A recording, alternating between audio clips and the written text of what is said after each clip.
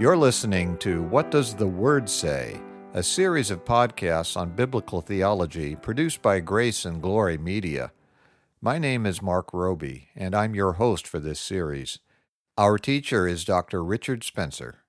We're resuming our study of systematic theology today by continuing to examine hermeneutics, the principles that we use to properly interpret the Bible. Dr. Spencer, at the end of our last session, we started to discuss how to properly understand prophecy. And you noted that the prophets were, first and foremost, speaking to their contemporaries, even when they made pronouncements about the future, and that we need to keep that in mind, and also to understand the historical context in order to properly understand them. Can you give us an example of that? Absolutely. Let's take a look at the book of Ezekiel. In chapter 11, verse 16, we read that God told the prophet to tell the people, quote, "This is what the sovereign Lord says. Although I sent them far away among the nations and scattered them among the countries, yet for a little while I have been a sanctuary for them in the countries where they have gone." End quote. Now this is a very important verse, but how are we to understand the real importance if we don't know to whom Ezekiel is speaking and what their circumstances were? Or if we don't understand the importance of the sanctuary to them? Yeah, that would seem to be impossible. Yes, it would. We need to know that Ezekiel is prophesying to the exiles in Babylon. We need to know that the United Kingdom of Israel, which existed under King David and his son Solomon, was, after Solomon's death, split into the northern kingdom of Israel and the southern kingdom of Judah. And we need to know that because of its severe wickedness in God's sight, the northern kingdom was destroyed and the people carried into captivity by the Assyrians, culminating in the destruction of the capital city of Samaria around 721 BC. The southern kingdom was also wicked and was defeated by the Babylonians, culminating in the destruction of their capital city of Jerusalem in 586 BC. We also need to know that the Jews living in Jerusalem had not believed this would happen because the temple of God was there, and they thought he would never allow it to be captured or destroyed. And they knew that there'd already been one miraculous deliverance when God drove off the Assyrian army, who was besieging Jerusalem in 701 BC, so they did have some reason for confidence. That's true, but unfortunately they were not putting their personal trust in God himself. They were simply trusting that God would protect Jerusalem because his temple was there. They were missing the most important point. The temple of God was merely a symbol of his presence among his people. It was meant to remind them of God's presence so that they would live holy lives. They thought they could go on living their lives as they saw fit, and God would bless them no matter what because they were his chosen people. But God doesn't work that way. He had told them way back in Leviticus 19, verse 2, to, quote, "Be holy because I, the Lord your God, am holy." And God had also recently warned them about that false confidence in the temple. Sometime in the last couple of decades before the fall of Jerusalem, the prophet Jeremiah had warned them, as we read in Jeremiah chapter 7, verses 3 and 4, where he proclaimed, "This is what the Lord Almighty, the God of Israel, says, Reform your ways and your actions, and I will let you live in this place.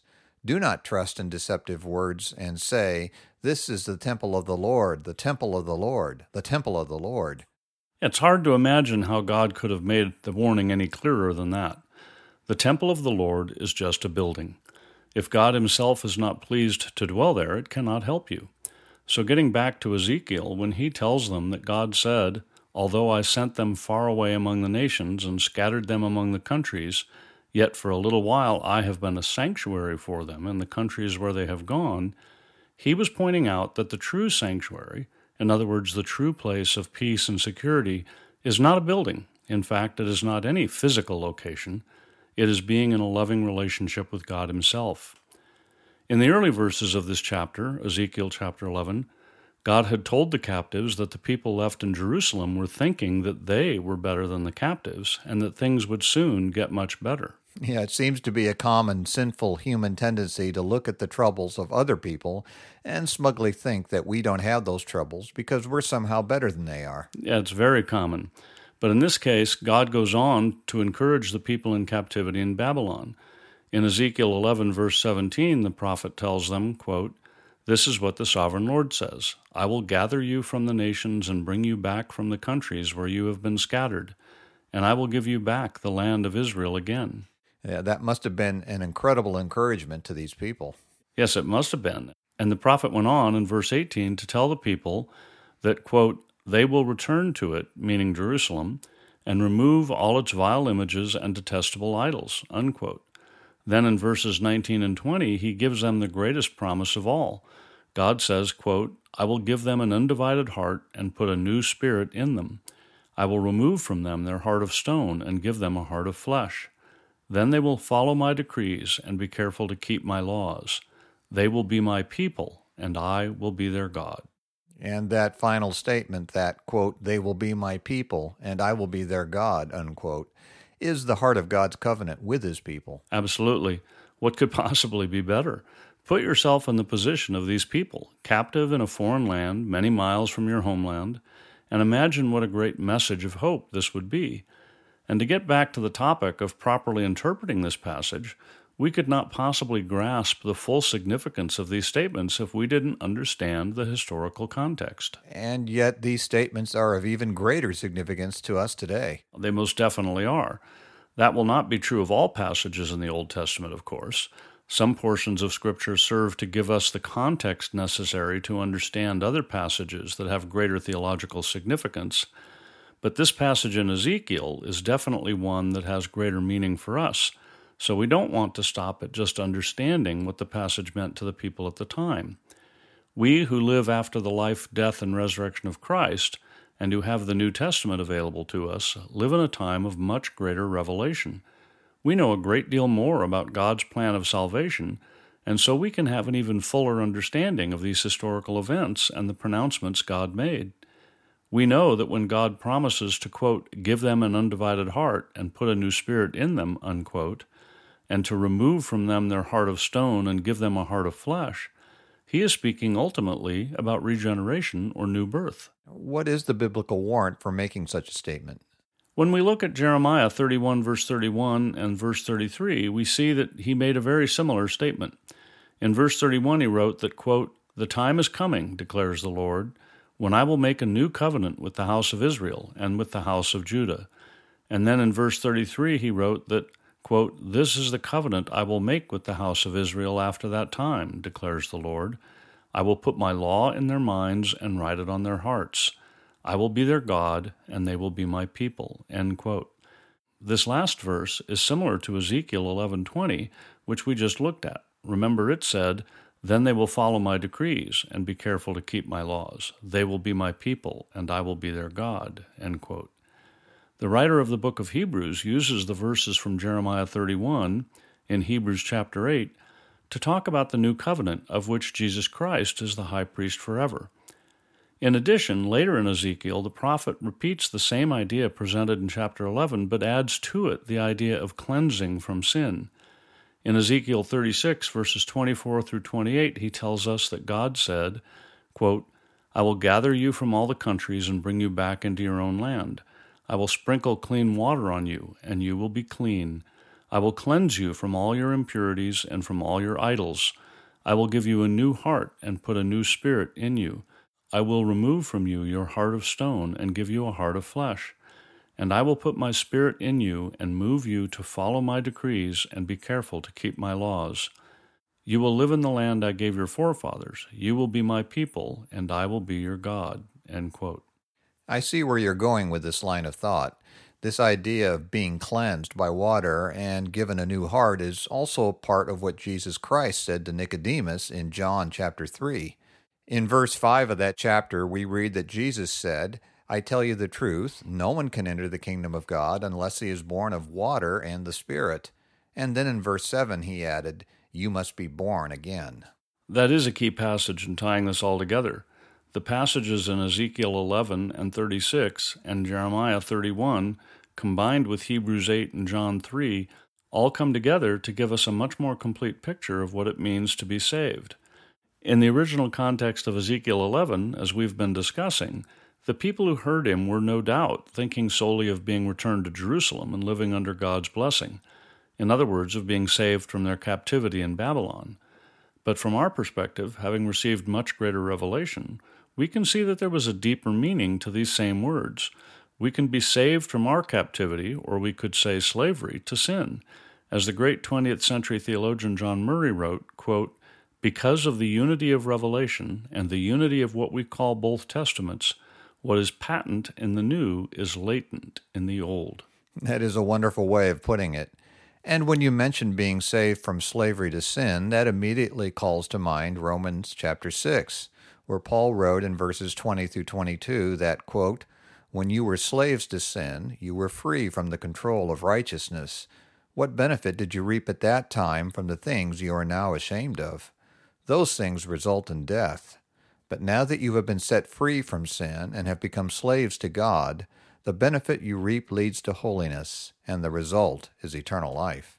That passage adds even more depth to the discussion, although it also introduces another idea that needs explanation for people in our generation to understand it properly, and that's the notion of being a slave. At the time the Bible was written, slavery did not always have all of the negative connotations it does now. We don't have time to get into that topic at the moment, but I mentioned it as a further example of how we need context to properly understand something written in a culture that is so foreign to our own. And this whole discussion highlights the fact that we must let Scripture interpret Scripture. It's a great illustration of that fact. It's also an illustration of the argument we have made a number of times that we must study all of Scripture.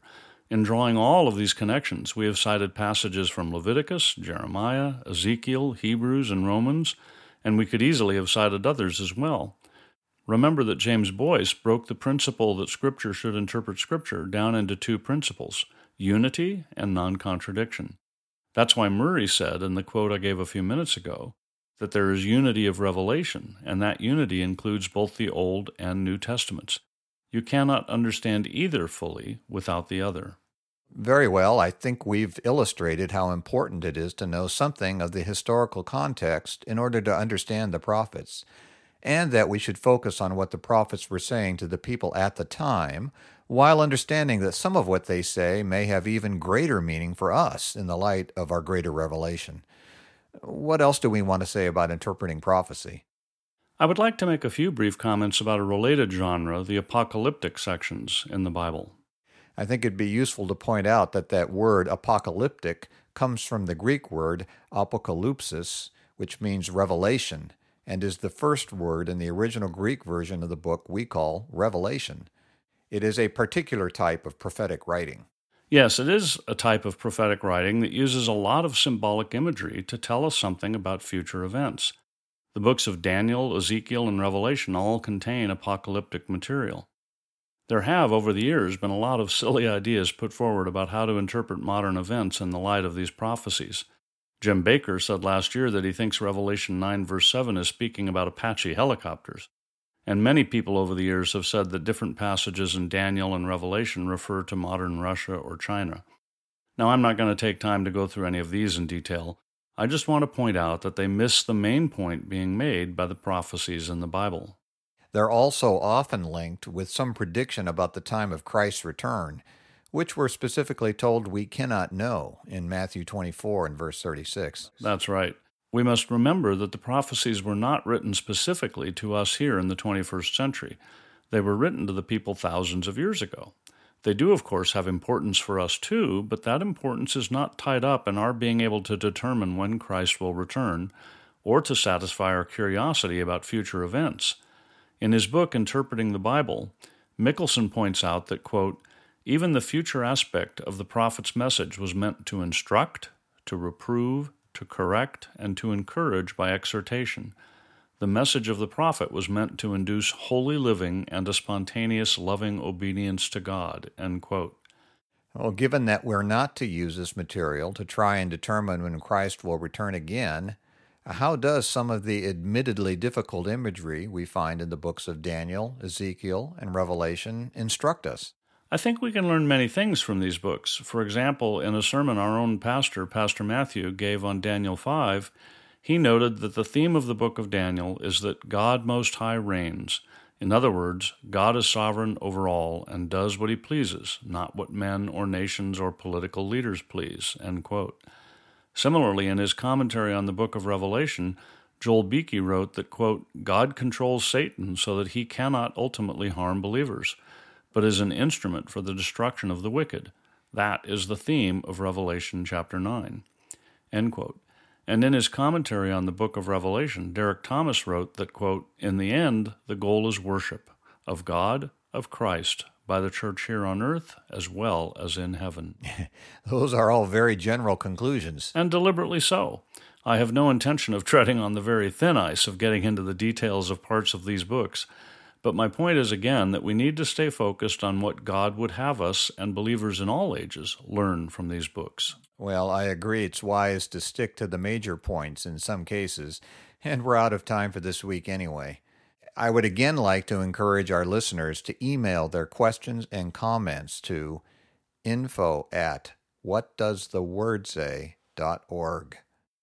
You've been listening to What Does the Word Say?, brought to you by Grace and Glory Media, and I'm Mark Roby. In our next session, Dr. Spencer will continue examining how to properly interpret the Bible. We hope you'll join us. The session you heard today is available, along with all other sessions, in the archive on our website at whatdoestheword.say.org. We also have a free book available to you entitled Good News for All People, written by Reverend P.G. Matthew, founder and senior minister of Grace Valley Christian Center. To request your free copy of this excellent summary of the biblical message of salvation, go to whatdoestheword.say.org.